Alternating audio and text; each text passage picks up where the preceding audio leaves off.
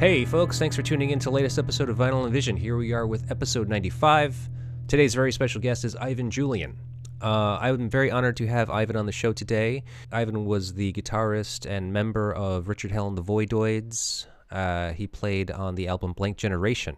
So back in my feed, you can see that we featured Richard Hell and the Voidoids' Blank Generation from my conversation with Mike Watt. I feel like this is also a mutually kind of landmark episode for me because Ivan is a kind of a monumental, inspirational figure, kind of like Mike Watt and like Keith Richards that Ivan and I talk about in the show, about his interaction with him and meeting him once, and how that happens. So you meet these people who are influential figures, and what else can you really say?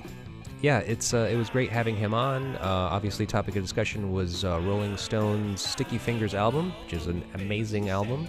And just trying to parse out the music history timeline here, as far as like influential figures in the music industry, musicians primarily, and the albums that affect them and that timeline, trying to figure it out. Okay, that's essentially the gist of this show here today. So also, Ivan Julian has a new solo record out called Swing Your Lanterns. It's currently available on Pravda Records. What you're listening to is the song Wild off of that album. And at the end of the episode, I'll feature a small clip of another song called I Am Not a Drone Alone. That is definitely one of my favorites. It's a good one. We will provide links to Pravda Records to order the vinyl, which is currently in pre-sale status, I believe. So links will be in the show notes. You can get that there. I have to mention this. So this album, I mentioned this to Ivan in my conversation with him. Swing Your Lanterns. It's a great record, and I think the great thing about it is something that is mutually shared with the Rolling Stones' Sticky Fingers, according to what Ivan told me, is that it's a kind of a monumental piece of work. It has a lot of texture to it. It has a lot of things going on. It has a lot of variety to it. And that's kind of what I like most about that record, Swing Your Lanterns. And so I encourage you to go at least listen to it. And then if you listen to it and you enjoy it, by all means, buy the record. That's how it works. I hope you enjoy it. And if you do, all that we ask is that you please do all the things you do with the internet. Like, share, subscribe, comment, rate, review, all of those things. So again, thank you very much, folks. Enjoy.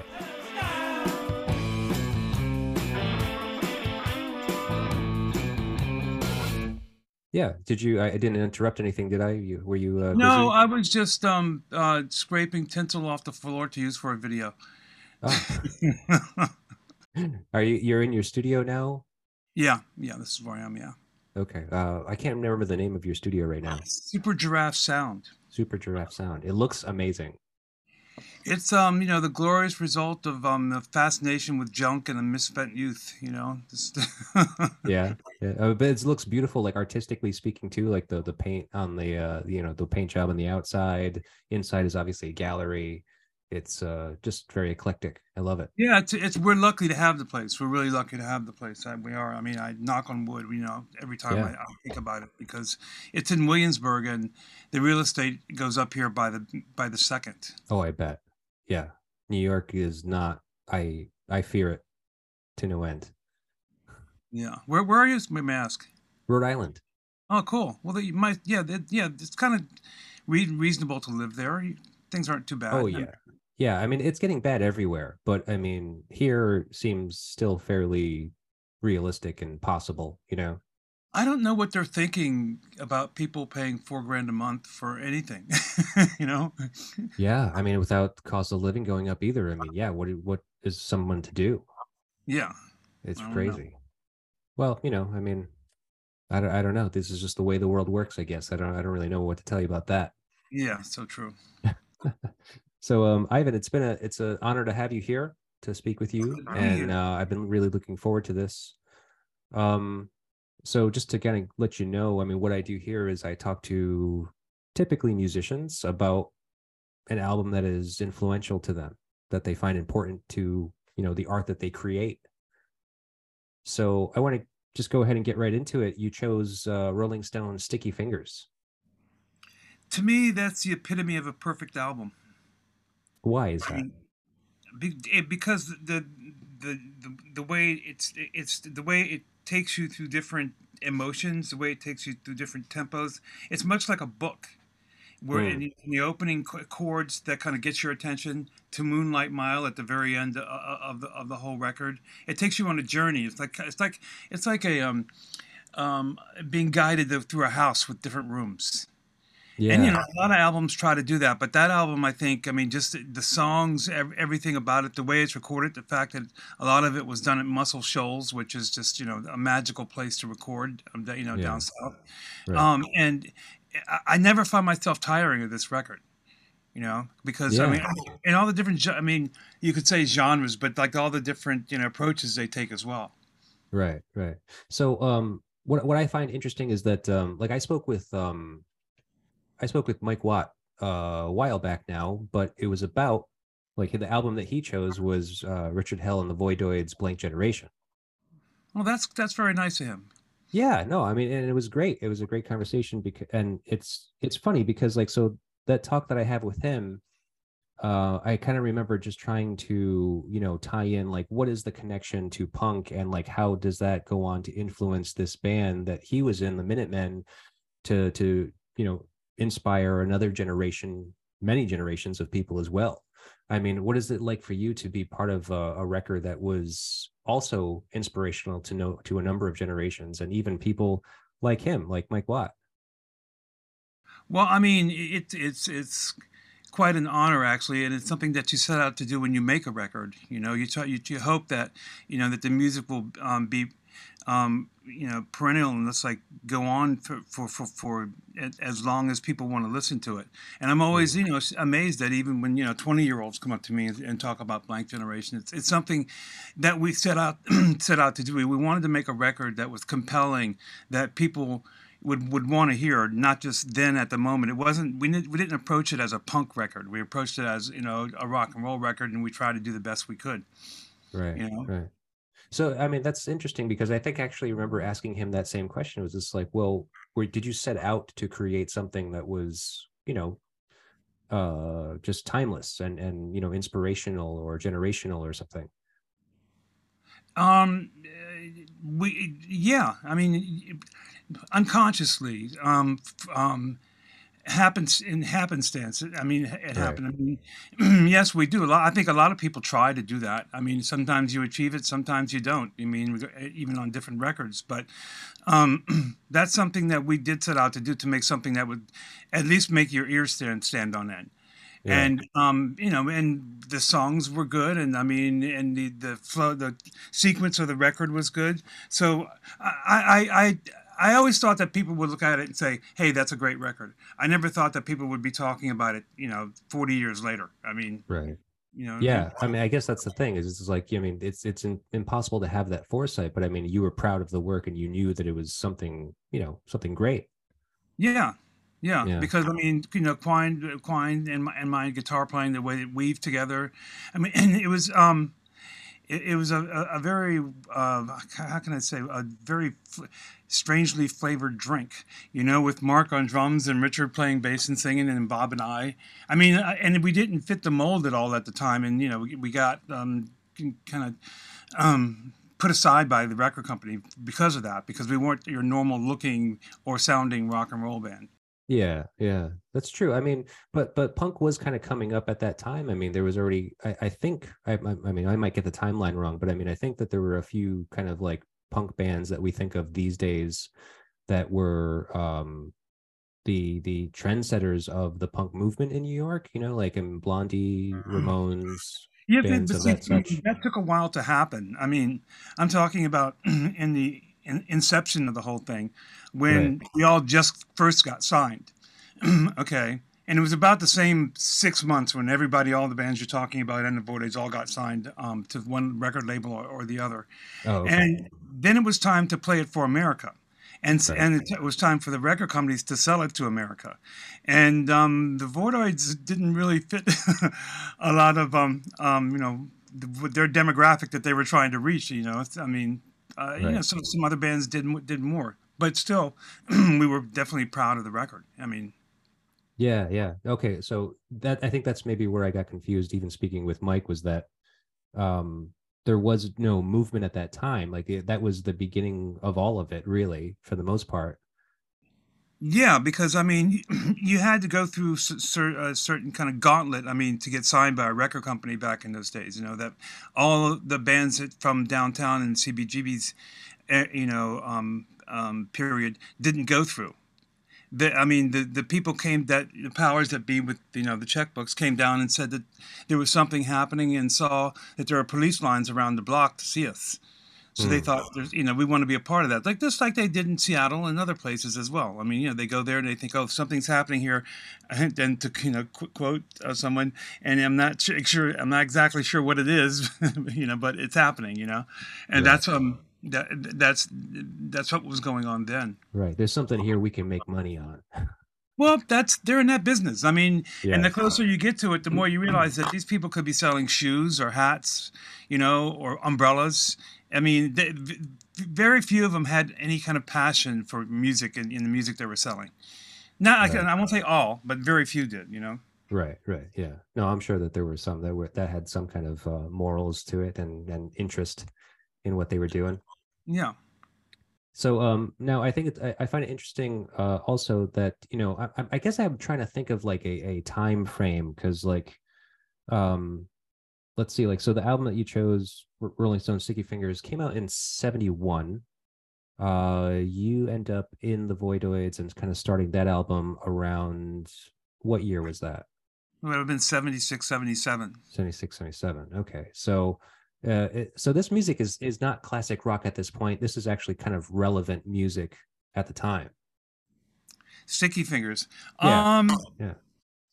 Well, it had been 5 or 6 years. I mean, depending on where you lived, I mean, the country had gone through several trends by then. I mean, disco was starting, but yeah, it wasn't by any means classic rock. It was still relevant to some degree. I mean, if you could Yeah. talk to people about the record and they knew it, pretty much knew what you were talking about. Right. Yeah. Right. Because I mean, and I cut my teeth on it as a musician because this year you're talking about, I was 15, 16 years old when this thing came out, and I in was learning to 71. play so I was learning to play the guitar. So I mean, it had a huge influence on me, especially since a lot of the, I mean, guitar players then. This was like, just after the '60s, and a lot of the guitar players that were getting attention were thrashers and kind of fast note players and big solo players and all that. And here Mm, was a record where there wasn't much of that, but the songs were what stood out and made you want to hear it over and over again, more so than some of the others that were playing a million miles a minute. right. Um, yeah, thinking about this record, I mean, like, so did you hear it when it came out in 71? That's the first time. Yeah, yeah. And so what first attracted you to it at that time? Um, well, it was a turning point for the Stones, because I mean they just released Beggar's Banquet, which caught my attention, and then Let It Bleed, which got my attention. They were headed in this kind of blues direction, which Mm, I mean I really love because I like to say when I was a teenager, most of the people I listened to were dead. I mean, and they yeah. were drawing this, as Keith Richards says, they took our culture and gave it back to us because we didn't know what to do with it, and that's exactly what they did on that record. And that's what really drew me to it. I mean, and I didn't think at the time that I would be it would become one of my favorite records. I thought this is a really good record. It was a really great trilogy transition from where they were with Satanic Majesty's Request and that whole thing. I mean, they really had to pull themselves out of a hole, and they did, with Jimmy Miller producing. So Right. and everything about it was it's kind of like Bowie in a way when he came out with Ziggy Stardust, and it was pressed on this Dynaflex vinyl that you could almost bend in half. Oh So yeah. everything about this release was new, in terms of Bowie. And the same thing with the Stones is like, Keith Richards is playing a clear guitar. There's slide guitar on the record. There's kind of this calypso thing. Yeah. So, I mean, it very fresh sounding at the time. Hmm. Okay. And people Um, talk about records that are made at Muscle Shoals that it has some kind of, mojo happening because of the mud and the river and all that. I mean, people love to go there to record. Right, right. Well, the in-house players too. I mean, that's kind of like what made that studio as well. Yeah, exactly, exactly. Yeah, Right. So, depending on which studio you're talking about and whose story you believe and all that. yeah, I guess that's true. But I mean, yeah, I mean, the studio itself is just kind of like proven to kind of just have some magic, and everybody that recorded there made something that was like I timeless for the believe most part. the room is the the fifth person in the band. The room has a lot to do with the way things sound. I believe. Oh, I'm sure of it. Absolutely. I mean, did you ever record there? Have you had any experience No, there? I've never had the honor or privilege to go down there. Right. Okay. No, I'd like to, I'd like to. I mean, but I don't know what I mean. Yeah, I don't know what my expectations would be. I mean, at this point, yeah. I mean, do they actually still record even there? I'm not sure. Excuse me. I'm not sure.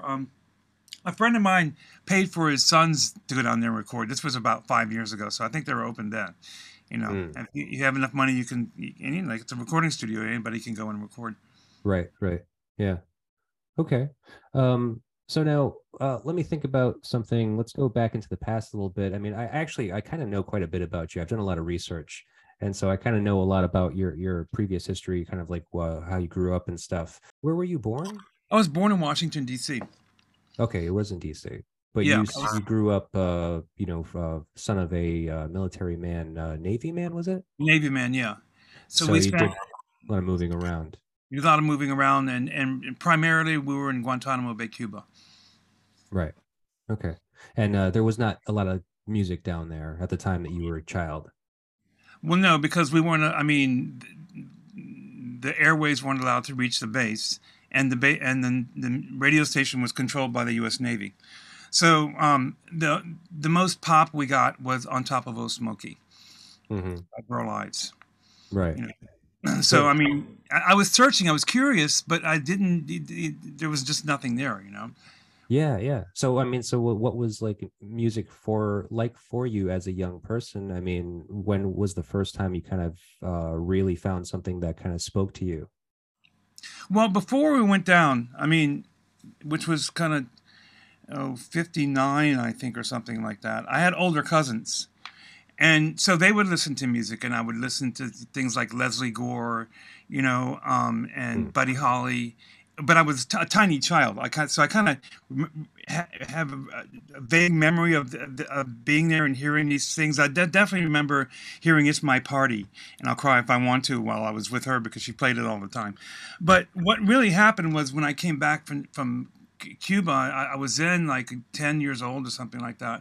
And the whole culture just hit me like a barrage, like especially the music culture, like so many different radio stations, so much different, so much music, so many different types of music being played on the same radio station, which made a big difference. Mm. And I thought this is something I really want to know about. It just really uh, caught my curiosity and made me want to know everything about it and even be part of it somehow.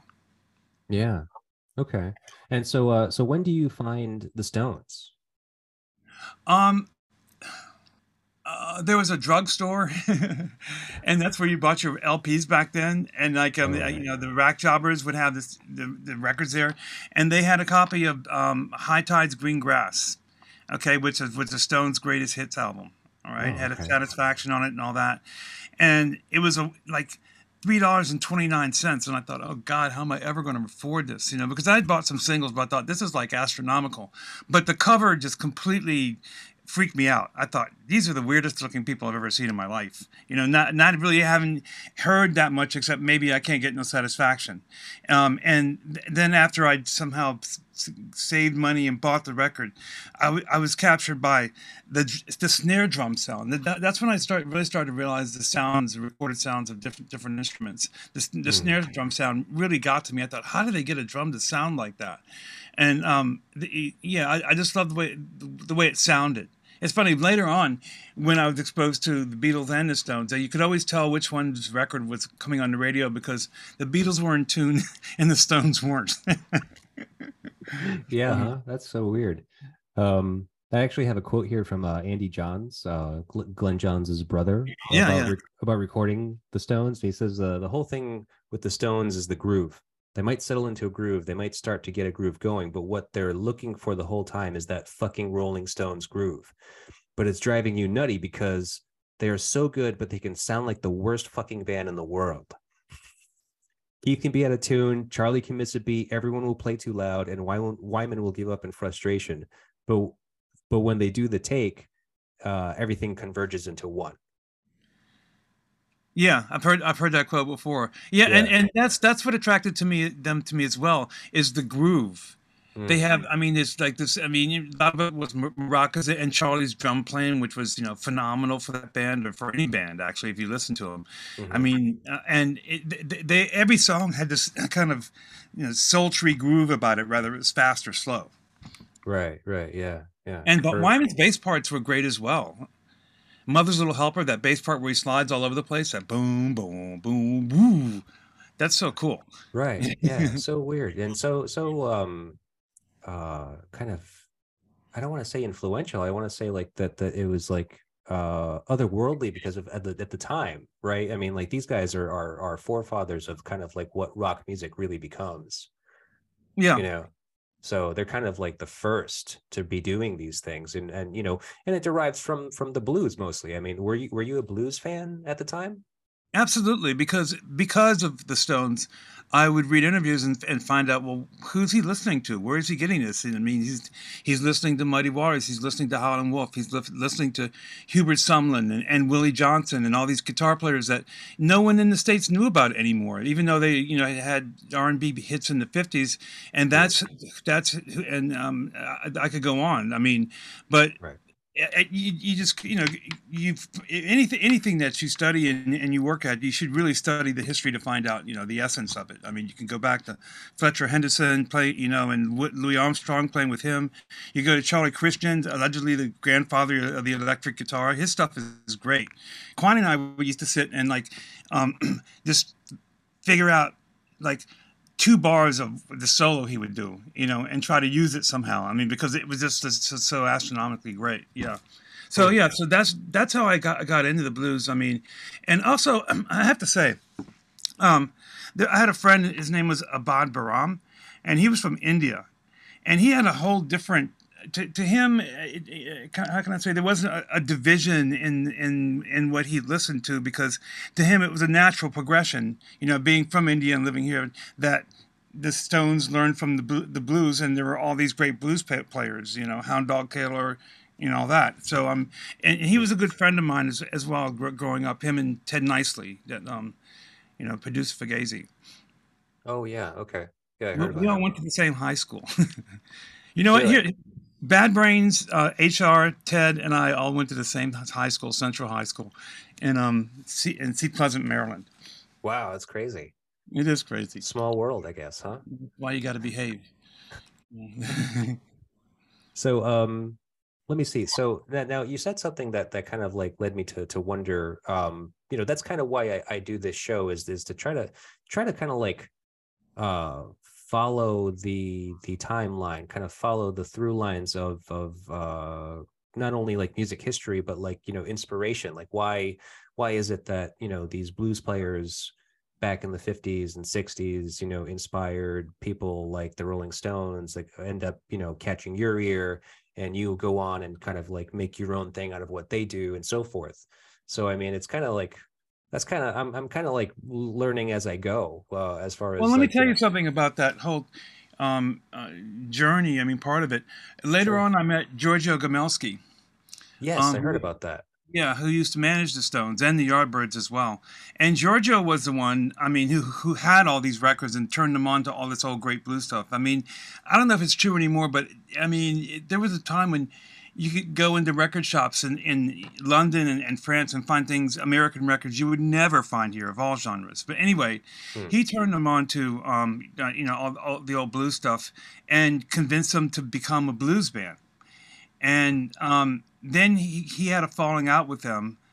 This is according to Giorgio, because they started dancing around and moving, and Giorgio wanted them to sit down like the old blues guys. I'm sure there were other things, I think, factors at play as well. But yeah, but I Yeah. mean, he's the one who supplied them with the records and let them know what was going on. Right. Yeah. Well, there's got to be somebody, right? There's always somebody, Yeah, yeah. whether There's it's, always a mentor. Is you just don't like, I mean, yeah, sometimes you hap upon things. I mean, but usually there's someone that kind of guides you. I mean, and helps you go in the right direction or right, look in the right. right direction. So who could you say might have been your mentor? I have to say Abad. I have to say Abad because I was playing all this stuff from kind of a, I don't know, um, an American perspective. I was, learning all these songs, and he basically said, "No, you're missing the whole point." I mean, this is when I was like 16. He said, "You're just missing the whole point." And I mean, he was a really great guitar player, and still is a great guitar player as well. And he let me know about the nuance of what the riff is trying to say. I mean, the open tunings. How you can only play this in an open tuning for it to make sense. These Hmm. kind of things. I would have to say him, and Giorgio to some degree, because Giorgio turned me on to African music and Fela Kuti. Because this is what he was listening to at the time. Hmm. And yeah, but mainly Abad, and if I had another mentor, it would be Giorgio. Um, Yeah. How did you yeah. meet Giorgio? God, I can't remember. Um, Was it I in the really States or was it in the is No, it was in in the New York. UK? He had a loft. He had a loft here, and we started for. I don't know. I can't remember how I actually met him. I could have been at the Ocean Club or one of those clubs downtown, but he had a building that had 3 floors, and he let us rehearse in his basement. Hmm. And then we became friends from then on. Yeah. Okay. Yeah, He that's funny you asked that question because I can't really remember the first time I met him. But Well, this is a really long time ago. This is obviously before you even went to London to find work, music work, right? no, this is after the Oh, Voidoids. I should oh, remember after this. the Voidoids. Oh, okay. Yeah, and I remember London, so I should remember this. I just can't remember the first time we actually met. Oh, okay. So then when you're meeting him, he had already managed the Stones. He had already managed the Stones. He had already managed the Yardbirds. He had moved from Europe to New York City Okay, all right. and So did become somewhat of an impresario for different events and things. yeah, yeah. So did you ever get an opportunity to meet the Stones at any point? I met Keith a couple times. Yeah. I mean, and it's kind of like meeting your idols. He was great. Don't get me wrong. There was nothing negative about it. I was just too nervous to have it mean anything, be Right, right. worthwhile. You know.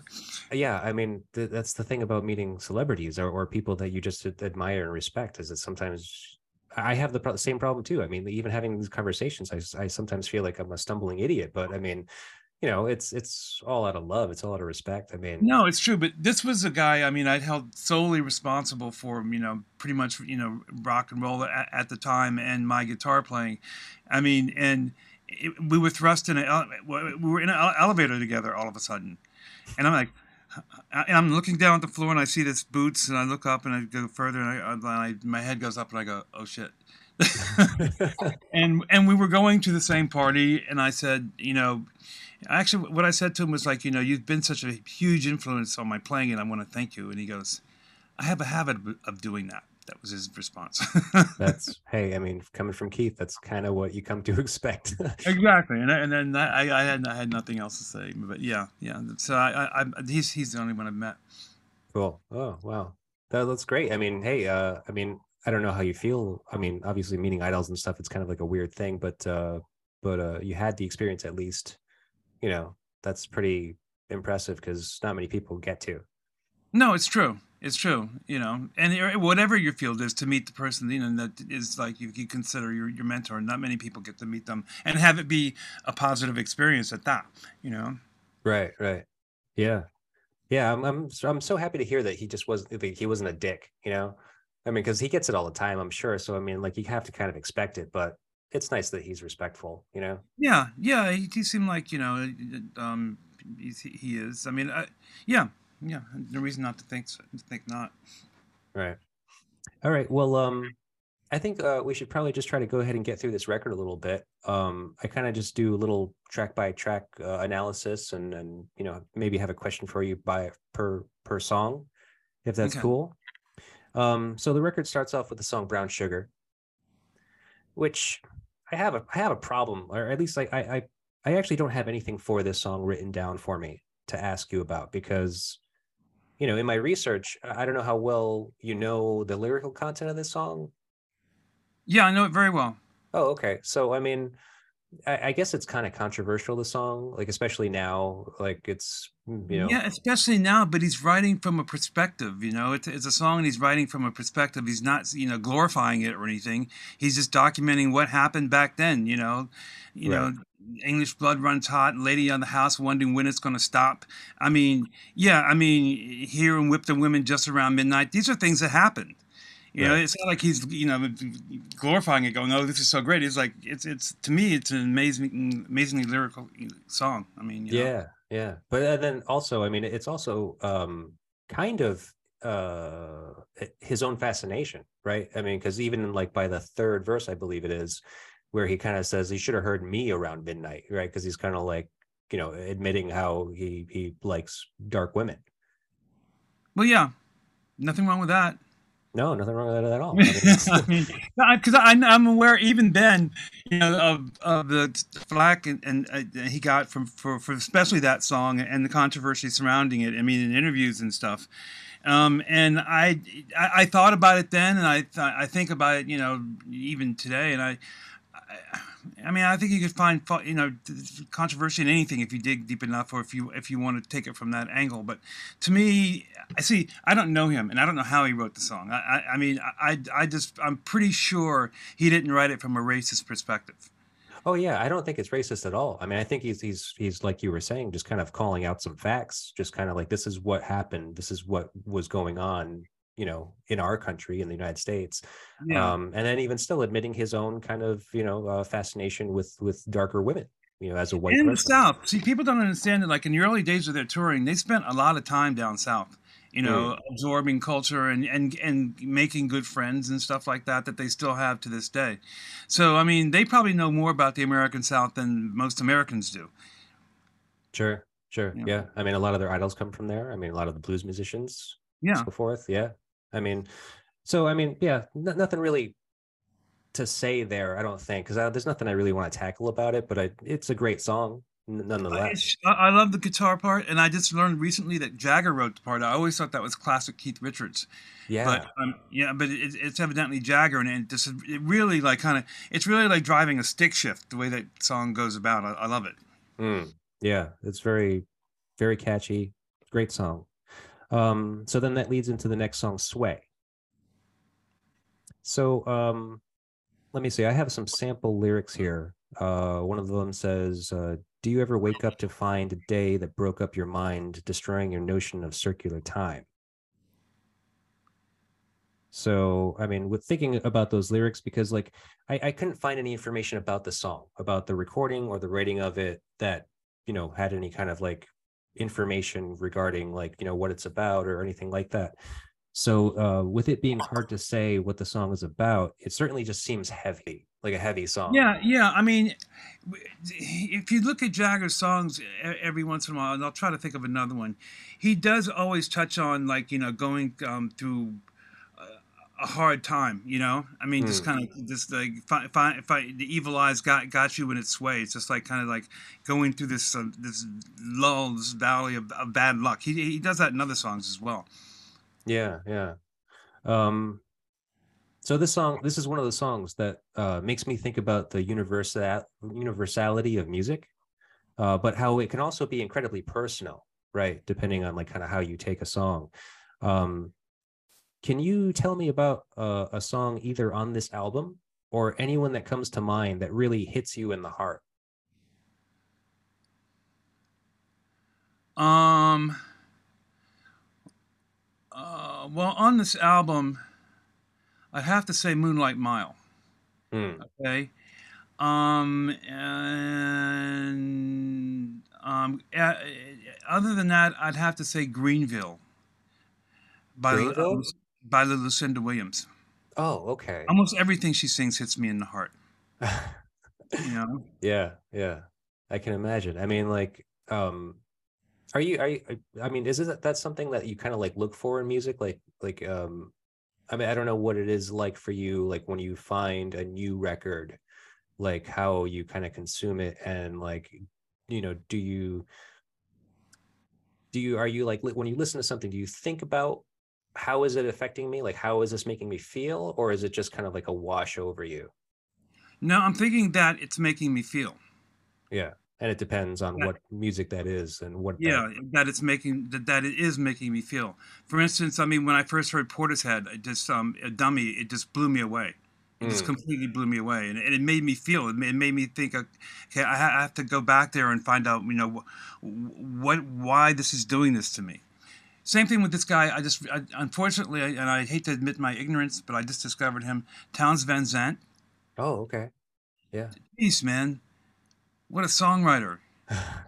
You Yeah. know, I Right. mean, I heard that and I listened like I don't know these 5 or 6 times to this record. It's like it just blew me away. Yeah. Right. So to answer your question, it has to make me feel, or it has to make me feel some way, whether it's happy or sad or whatever, or in wonderment. But it has to be able to reach inside me. Yeah.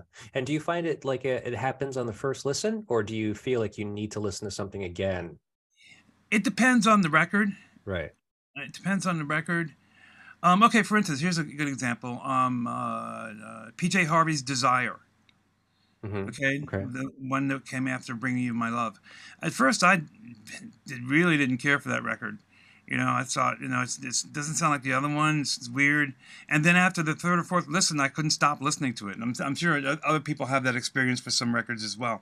But yeah, Mm. I mean, so it's not always the first time. Sometimes but then again, I do give it a second chance, or a third chance or something. I never just listen to something and go, oh, that's garbage, unless, well, maybe sometimes I do, but Yeah. I try not to anyway. Right. Sure. Sure. It's hard sometimes to like, think like I got to give this a second chance. I mean, like unless it comes kind of like highly recommended and you don't get it the first time, most likely I think the second or third listen is probably going to go down the road. So at some point, yeah. Well, that song I mentioned, Greenville, is a perfect example of that because that's on an album called Dirt Wheels on a Gravel Road. Hmm. And I listened to it the first time and I just thought, well, this is awful.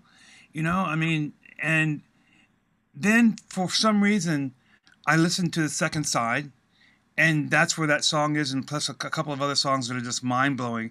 And then I learned that there were two producers on the record. One Hmm. produced like kind of the first couple of songs, and one produced the other songs. And it took 2 years to make the record. And had I not gone back and listened to the rest of the record, then I still would not know about that and think it was, not enough up to par record. Right. Yeah. How interesting. Um, so now speaking of music that really hits you in the heart, what about your music? Like like which song, let's just narrow this down to your new album, Swing Your Lanterns. Hmm. Which song on your new album do you feel like hits you the most? They all hit me different ways. I mean, I would say I'm not a drone alone. Hmm, that's a good one. I like that one. Because it really speaks to the problems we're going right through right now with just how we've trashed our planet and how it's getting back at us. Which is why Yeah. I'm wearing glasses because I now have allergies where I never had them before in my life. It's like the Earth is saying, you know what, screw you guys, okay? She's trying to get rid of us. Yeah. Exactly. Well, that's the one thing. This is kind of off the track, but this one thing I find fascinating about drones and like that fly, because it really makes us look like the insects that we are. Kind of just scurrying around, blowing Hmm. things up, Right. pissing in the rivers. Yeah. Yeah. We just have we're just mindless. We're just needless. Like, well, what is our point? Yeah, sometimes you think that's true. I mean, then again, we do have some kind of survival salvation factor built in our DNA that kind of keeps us going somehow. I don't know. Hmm. Oh yeah. I mean, obviously, absolutely. I mean, like we have no we can't help but to try to keep ourselves alive, Yeah, Yeah. exactly. Even at the detriment of our planet. Hmm. Yeah, exactly. Yeah, well, and others because now they're discussing. Well, let's go mine the moon. That's going to turn out fine. Oh my You know. God. Let's ruin the whole universe. Fuck this Exactly. planet. We've gotten just about everything we can out of this planet. Let's just go to other ones. You know. Exactly. All right. Well, let's move on to Wild Horses. How about that? It's a beautiful song. It's of course, a beautiful song. Keith wrote it about his daughter being born and having to go on the road, but it's just a beautiful song influenced by country music. Which again, when you hear that, it makes you go, well, okay, let's talk about George Jones. Let's talk about early Hank Williams recordings. Let's go listen to that. Now that we've had this, as kind of a badge, let's go find out about the country music and all these things, and let's try to play some of it and try to learn some of it.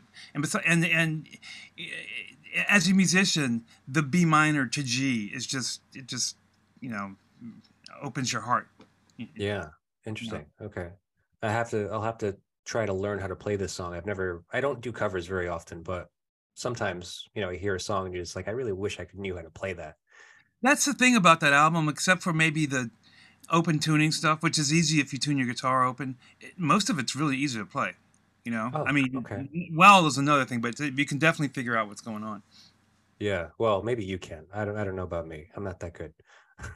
So let's see. Wild Horses. I have this quote from Keith Richards from his book Life. The quote says, "It was one of those magical moments when things come together. It's like satisfaction. You just dream it and suddenly it's all in your hands. Once you've got the vision in your mind of wild horses, I mean, what's the next phrase you're going to use? It's got to be, couldn't drag me away." That's very key. Yeah. So, and then he goes on to say something along the lines of how sometimes a song seems to write itself. You have you had any experience like that recording this new album?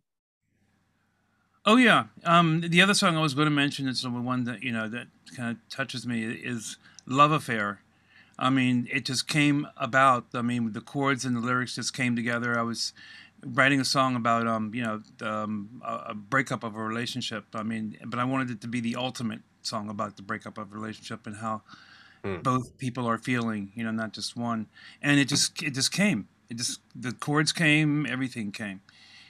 So yeah, sometimes it happens like that. Yeah.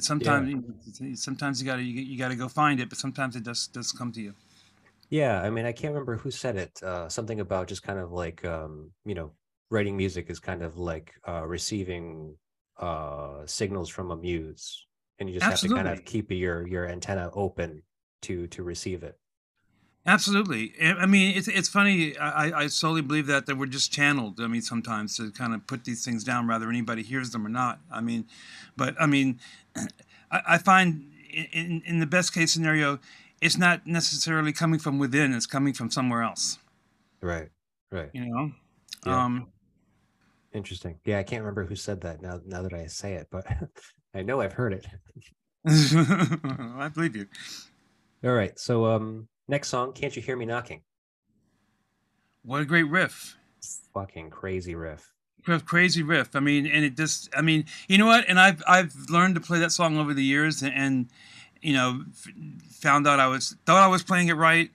Found out I was playing it completely wrong. It's much simpler than I thought it was. Especially that middle break, and it's. I don't know who they're paying homage to on that. It's like I want to Hmm. say Little Richard, but I mean musically it has nothing to do with that. Um, It's kind of one of those weird like hybrids, right? Like, you know that it's inspired by the blues, right?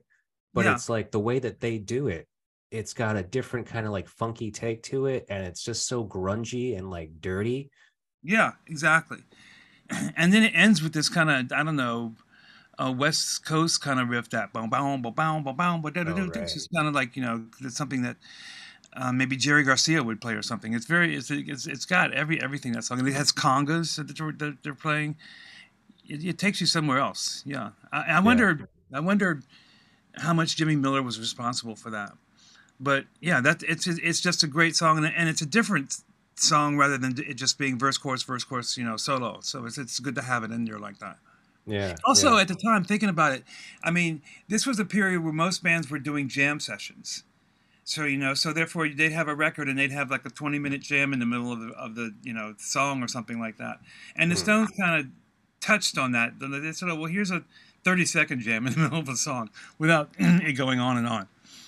Huh. Interesting. Okay. Um, so let me see. So this song, I mean, not much to say about it, but that riff is just so catchy. It's infectious. It's dirty. It's groovy. It's all of the things you want. Um, can you think of a song or maybe another riff that makes you want to like fuck or fight more than this song? Like depending on like I don't know how it hits you, but it's like it's got to be one of those two like extremes. Um, Two. One of them is "Hey Hey Hey Hey" by Little Richard. Hmm. You know, Okay. it's on the backside of Kansas City. I mean, it's a breakneck tempo. I don't know how they recorded it because everything sounds like it's on fire, and it just makes you want to go like smash some window or something. It's just the total riot song. Yeah. Yeah, definitely one because when I first heard that I thought, I heard it in the '60s. I thought, how could people have heard this in the '50s and not go crazy? You know, it's just it makes you want to just go nuts. Yeah. I think some people in his audience did. Oh yeah, yeah, absolutely. Speaking of going nuts, you know what? I don't think I have a question for you about this, but I know that that you spent time and recorded on the Sandinista record with the Clash. Hmm. Um, I only have to ask because I'm a huge Clash fan. Did you spend time in the Spliff bunker with them? No. Okay, that's unfortunate, I guess, kind of. I mean, So when would that have been? well, I mean, because I remember like hearing interviews with Joe Strummer and say how like some of the guys they like to smoke reefer or whatever, and so like that they designated a spot to it because that wasn't something that should be in the studio like while they're trying to work. So they were like, you go to the Spliff bunker. No, I mean we in England we might have done something like that, but no, there we were just no.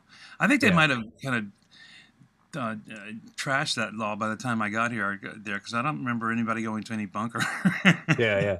Okay, yeah, because I just know that that was just I think it was his idea to just to kind of like keep anything like that away from when you're working. So Uh-huh. I don't know what that environment was like at Electric Lady Studios. Well, they basically just camped out for 2 months. So, I mean, any kind of laws would have gone by the wayside after a while and then people become laxed, because Hmm, back when you could do such a thing, they just like were there every day and, for wild. 2 months. Yeah. Huh. Okay. So I don't have something for every song. Like the next song, You Gotta Move. Don't have anything for it. Kind of just wanted to skip it because I don't know. It's just not really one of the highlights of the record, I feel. It's Mississippi Fred McDowell. It's a great riff. If you've played slide guitar, it's a great riff. The lyrics are great because if you've ever been forced to move, it really means something entirely different to you.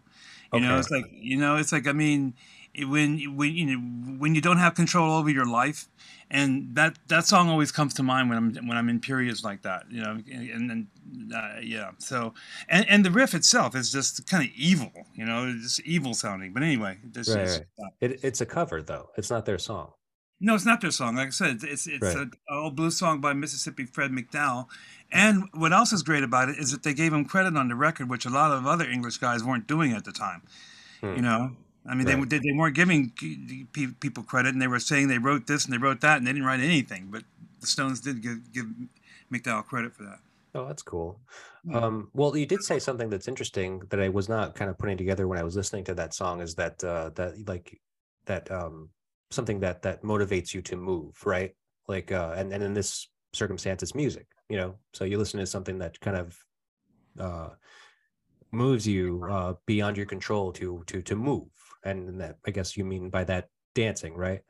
No, it's not dancing at all. You may be high, you may be low, you may be rich, child, you may be poor, but when the Lord gets ready, you got to move. Oh, See what I mean? okay. When it's time for you, to get going, then you got to get going whether you want to or not. I don't think it has anything to do with dancing. I mean, I didn't write the Oh. song. I don't know. Right. Okay. Well, because I mean, it just speaks to something else I've talked about with somebody recently, where we talked about how music can kind of how you can get lost in it, and like you can end up just kind of being overcome by it subconsciously, and you just kind of do whatever it is that happens, whether it's dancing or whether it's you destroy things or whatever. That's what we were talking about. Like they ended up destroying things. They were like breaking chairs in the venue they were playing. Hmm. So I mean that's an interesting thing where I wasn't kind of thinking about that for this song. Yeah, I mean, like I said, but the fact that it was written by this blues guy, just I mean, and the lyrics as well, just tell me that it's about you not having control. You know, Mm-hmm. On a over your higher level though, something kind of yeah. more. Yeah, yeah. All right. Well, that's cool. Thanks for sharing that insight with me. I Yeah, appreciate that. something like So all right, let's move on to the next song on the second side of the album, "Bitch." So a quote in the song is, "It must be love. It's a bitch." Great song. I mean, it's so energetic, so just crazy rock song. It's beautiful. I love it. Also, I mean, one of the reasons I think this album is so great, that in terms of vinyl, what a great way to start the second side. Oh yeah, right. I mean, it's a completely different groove than the first side. I mean, any song on the first side, it's just immediately like brings you in and you just go, whoa, you know, now I'm here, now I'm Right. hit. Yeah, I want to hear the next thing. Exactly. um, so bitch, with thinking about that quote from the song, is love a bitch or is love good according to your new song on your new album? Well, it depends on which type of love you're talking about. I mean, loving, you know, people and loving what you do um, uh, is good. Um, Being in love, which I guess would that make it a verb? Sure. That's something entirely different. And that can be a bitch. That can be a bitch, yes. Right. With anybody, or I mean, yeah, it's it can just be it can it, relationships are challenging as we evolve or de-evolve as people. I mean, you go through, now I'm not saying you're bad or impossible, but it's like you go through different phases, and if you're Yeah. sometimes you go together and sometimes you don't. And it's just kind of hard to find whether or not that is the case, whether or not you are compatible with that person. And sometimes that is what is the bitch. Well, yeah, well, also, I mean, on a much more blatant level, it's like I I don't understand really what compatibility is, because I know a lot of people, and I've always observed this, like couples that have been together forever, for 30, 40 years, Mm. and all they do is like yell at each other, but they love it. Is that compatibility? I mean, I wouldn't want to be in a relationship like that, but they do, and it seems like it's it propels them on into the future or something. Not Yeah. all couples are like that. I just noticed that one. That's just an observation I have, that like, yeah, there are certain things that keep relationships going for a long time. Yeah. No, I know what you mean. I mean, like, I'm married. I've been married for 14 years almost, come Yay. this October. And, and it's been a slog. I mean, it hasn't been easy. I mean, it's just like we don't fight constantly, but I mean, we do fight. But it's just like I kind of like, I guess I think about that point, like, well, what is the point of this? Like, if we're just gonna fight, you reach that point. It's just like, why are we even together if we're just gonna fight? Like, why can't we just kind of live harmoniously, kind of like, together, and like, I don't know. Well, it's eternal, isn't it? Yeah. Well, I mean, I don't think there's a species on Earth that you know exists, in couples and in relationship without some kind of dynamic, like happening. I Right. mean, it's like it's just kind of who we are as animals, I guess. I don't know. What is it? Doves mate for life. I don't know if they have arguments or not. It's Right. something. No, I don't know if I've ever seen them argue, but I would love to know if they do, and I'd love to know their secret if they don't. Plus, I mean, marriage. I mean, I've been married. It's difficult in the culture we live in right now, because I mean, it's things are complex, Sure. and there's a lot of demands on people individually as well. I mean, and a lot of different changes, that they have to go through in order to kind of exist in this culture we live in. I Yeah. mean, what I'm trying to say, I guess, is like maybe if the culture is simpler, then the relationship is easier. I don't know. I don't know the answer to this question. Well, I mean, because it's been, I mean, ever since man, where there has Yeah. been relationships. So, I mean, I don't know if it's so much cultural as it is just like the dynamic between people, you Well, yeah. know, You're right. and I don't know. It's just so hard. It is a bitch, isn't it? No, it is a bitch sometimes, but then again, there are other times when it makes up for the fact that it's Yes. a bitch, and that's what keeps you there. If it's just a Right. total bitch, then it's sooner or later something's got to give.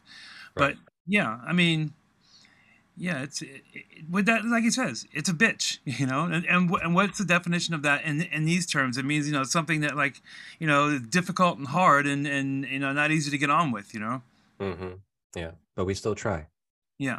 Also, another note on this song, which I love from a musician standpoint, Keith does this kind of BB King thing where he just goes, "Da-da." There's two notes, and it says volumes. It speaks Yeah. volumes, this whole thing. He not like all over the place. He just goes, "Da-da." There's two little notes, and it just makes the whole song great.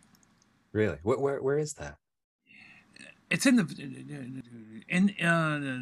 breaks when the horns come in. Okay. Yeah, All right.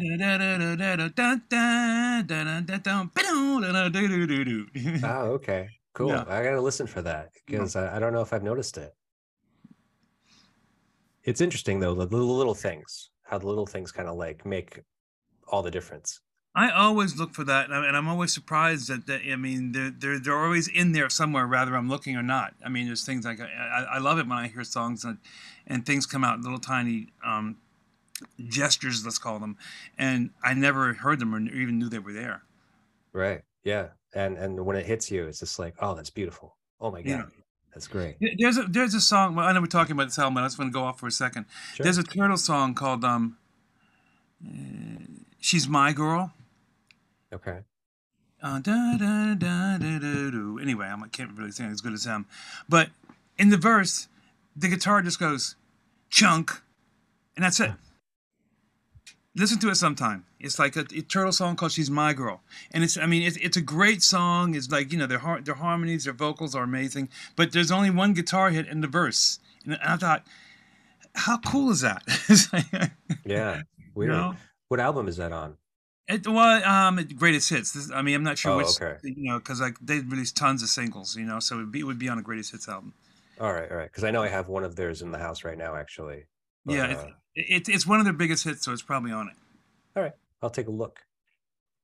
All right. Let's keep on moving. We're gonna skip I Got the Blues just because I don't have anything for it. Okay. Move on to Sister Morphine.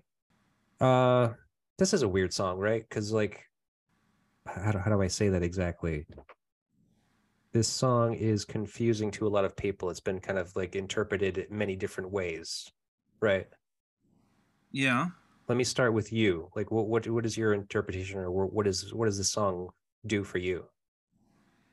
Well, I mean, to me, it it, it brings to light how you can become how when you're lying in a hospital bed and your only salvation is getting a shot of morphine and to kill the pain, when you're in a lot of pain. And this was the case, especially post-war 50s and all that, when it was they didn't have all these opioids and like man-made uh, opium products. I mean, it was this morphine, and when you would in pain in the hospital, that's what they gave you with a big syringe.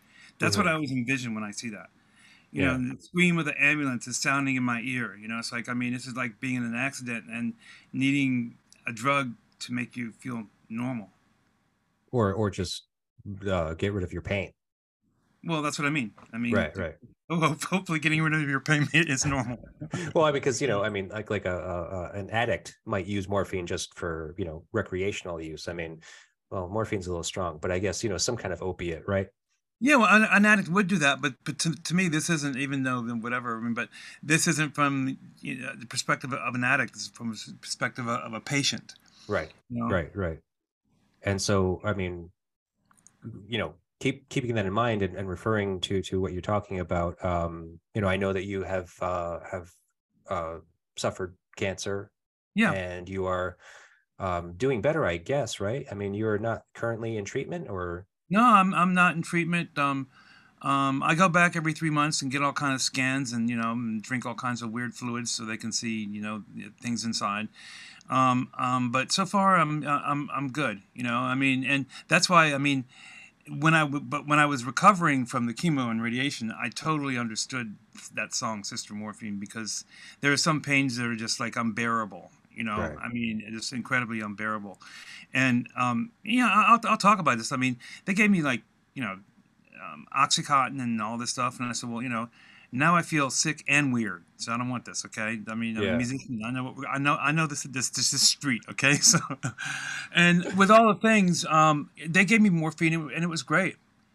What yeah. really made me feel, it took away all the pain. I mean, and made me feel like not that I was kind of sick, but normal, was pot. Oh yeah. I, Seriously, I mean, I was trying everything, and I'm not really a big pot smoker these days, but someone brought me some, and I went, I didn't even get high. I just felt like my normal self. I went, this is hmm, great, yeah, yeah. Oh, that's awesome. I mean, I'm a proponent to it, honestly. I mean, especially as medicine, that's great. If it can do as good, if not better than any kind of like um Oxycontin or morphine or synthetic drug, by all means. I think it's great. yeah, absolutely. I mean, I'm not exaggerating about that either. It was the one thing with of all the drugs that they prescribed for me that really took away the pain and made me feel normal. Yeah, that's great. Um, so aside from pot, I mean, I think I was liking to think about music in this circumstance. So, if you were so ill, and I know that you were bedridden for quite some time, was there any music that you sought out or looked to for comfort in that time?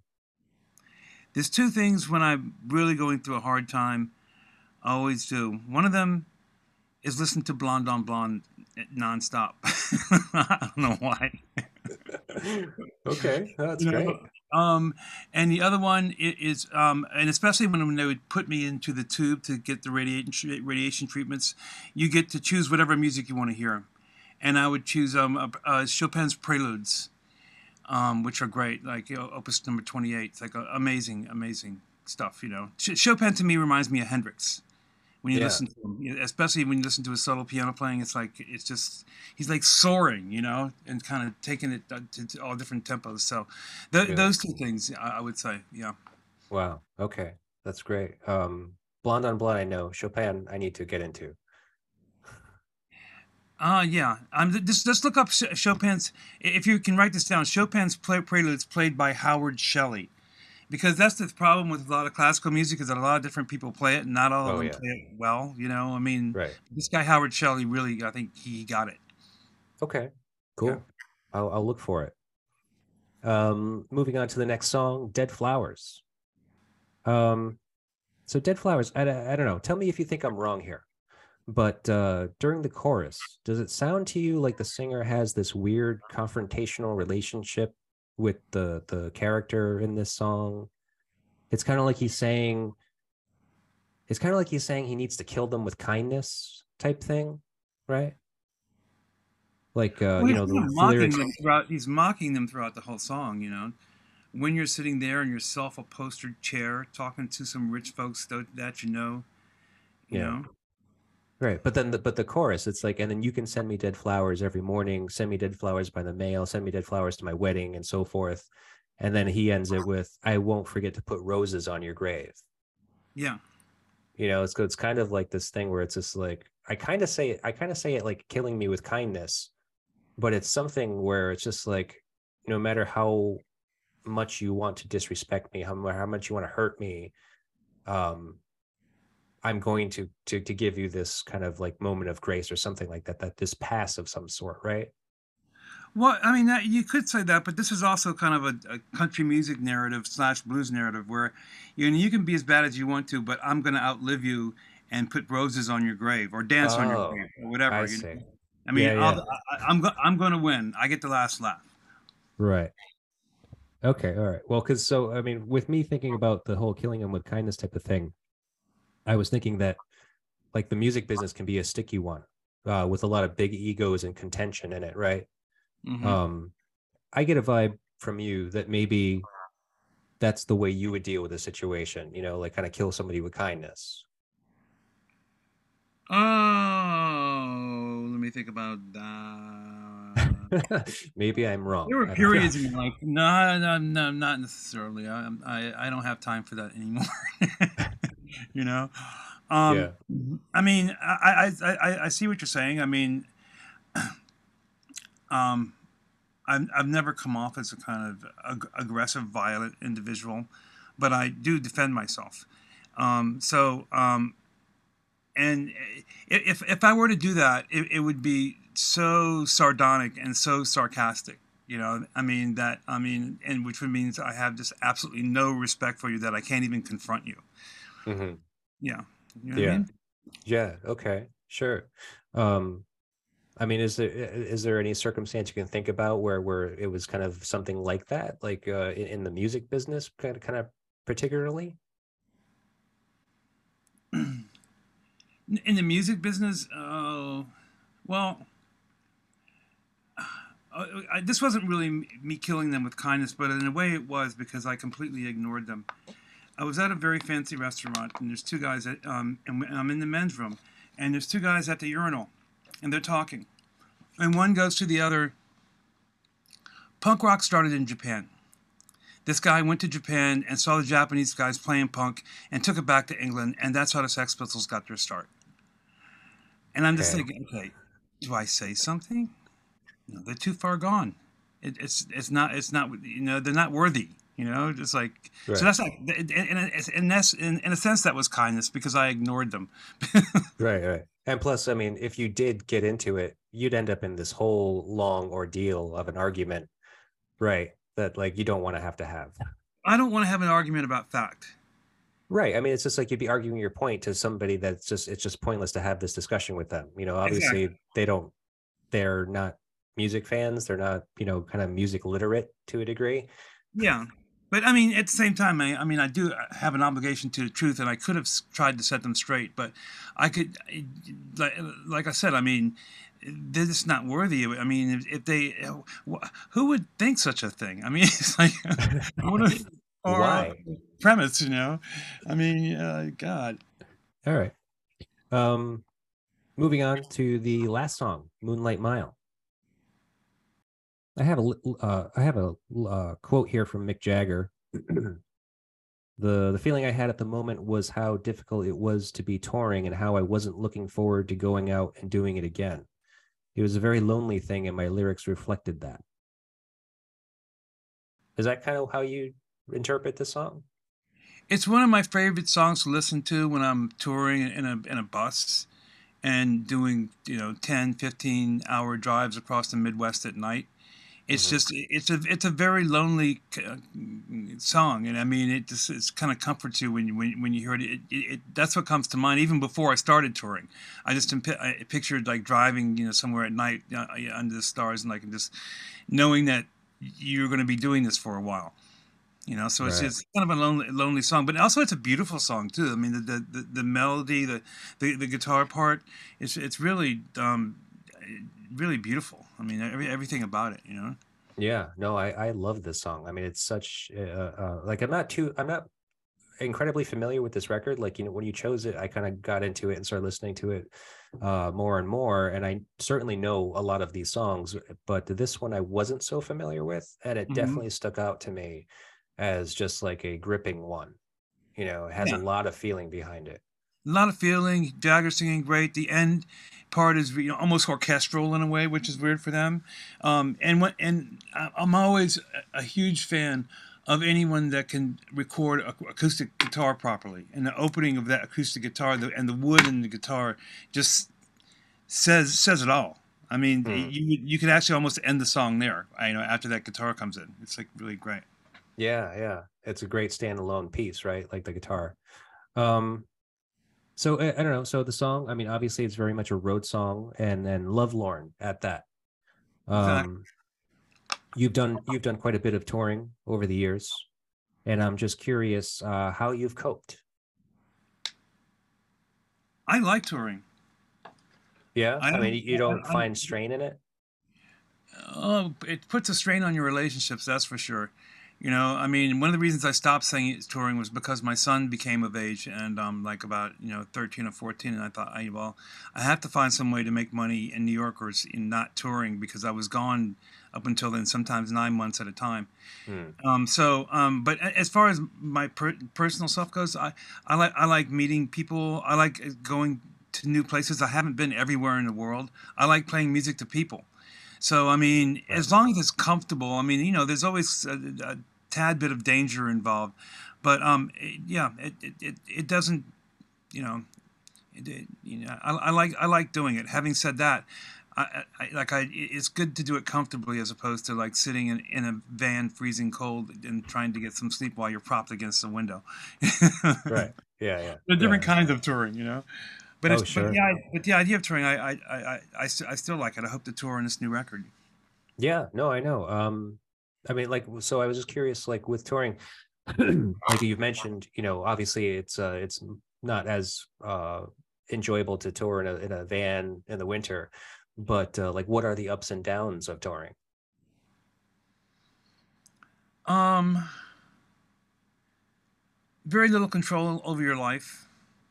Hmm. In the sense that you have to go where you have to go, and you have to be there, and then you have to um, go to the next place and be there, and that all takes preparation, and it's very hard to do anything else with Right. your life while you're on the road.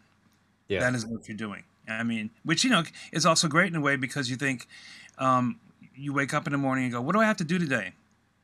Play the guitar." Awesome. Just I got to mean, get there. yeah, exactly. But I mean, but you really it's you do lose control over the factors of your life, and just like there's not much else you can do while you're touring but tour. You can't stop and say, I'm sorry guys, I can't make it tonight because of blah blah blah, and you guys have to play whatever theater without me. It doesn't work like that. Right. Yeah.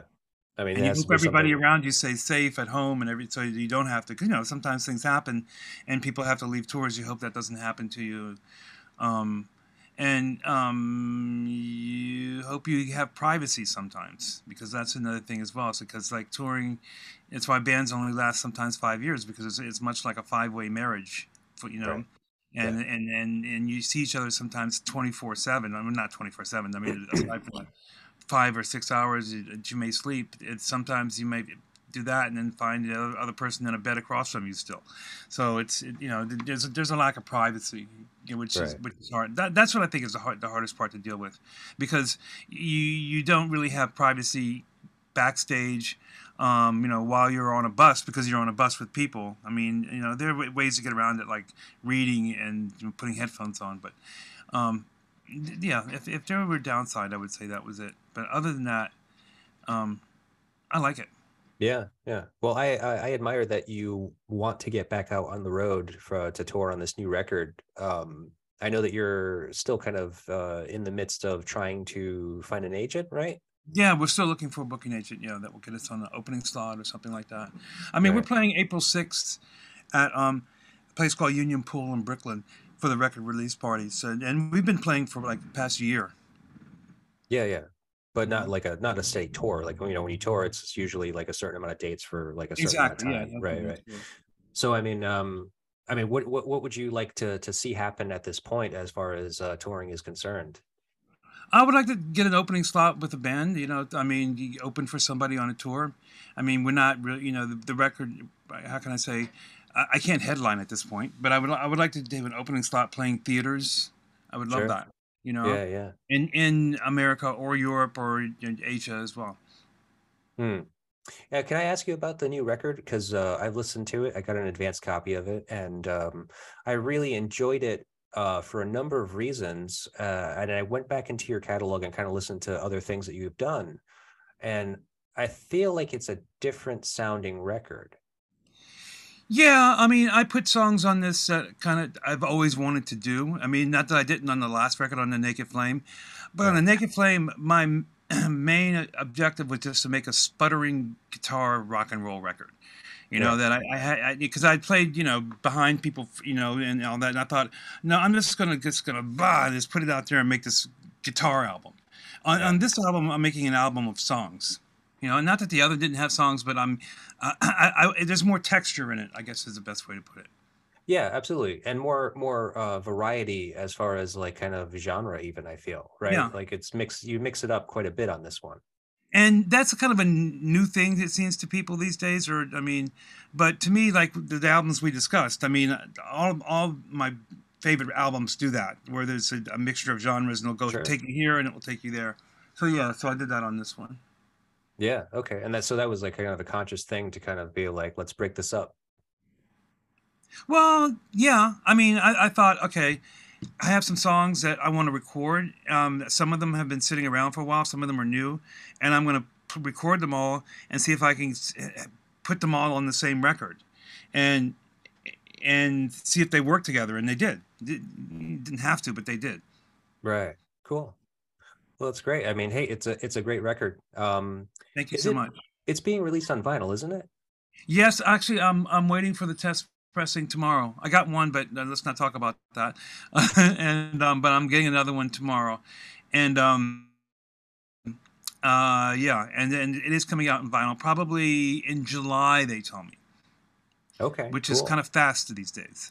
It is. That is very. I love vinyl. That's one of the things I would wanted to know about. I mean, like, I mean, what is your collection like currently? My record collection? Yeah.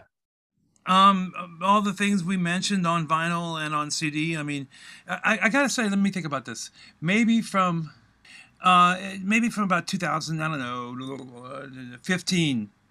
I have more CDs than vinyl, but I have a whole wall full of vinyl because I love it. I even bought some PJ Harvey stuff on vinyl recently, because I like it. I like the usual reasons, the artwork, that holding in your hands, how it's the tactility of it. I mean, just everything, And lately, especially with my own record, I'm finding, wow, there's actually a side 1 and a side 2.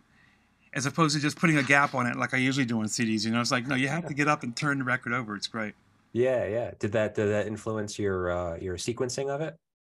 Yes, because side A was side B and vice versa. Because when I first made the record, I listened to it and thought, there's something wrong. I don't know what it is. There shouldn't be, but there is. And I reversed, so side B became side A and side A became side B. Oh, okay. I'm a fan of how records are made, and I find, I mean, there's a lot of doctoring that goes on. For instance, I'm Not a Drone Alone. Left was right and right was left. I switched the sides, and that made sense. There's another song called Tell Me Lies where the guitars are like jangly, jangly, jangly. I made it mono. I love mono. I made it mono, and all of a sudden the song just came at you and made sense that way. Oh, weird. Okay. No. That's cool. All right. Absolutely. Well, I'm looking forward to grabbing it on vinyl when it comes out. I'm going to go to Pravda Records and search their catalog and see if they're doing the pre-order now, and I'm going to go pick one up. Well, thank you so much. I'm pretty sure they are, because Pravda's great, by the way. They've been really good. I've actually spoken to a few of the artists so far on the label. So yeah, they seem to be doing some great work. Yeah. Well, it's great. All right. Thank you so much, Ivan, for taking the time, man. I really appreciate it. Thank you, John. It's been an honor. It's been a pleasure. It's been a pleasure. They used to be in mine. Now all the pretty people are falling into line. Vinyl and Vision is a Psychic Static production. Theme song written and performed by Jeff Robbins of 123 Astronaut.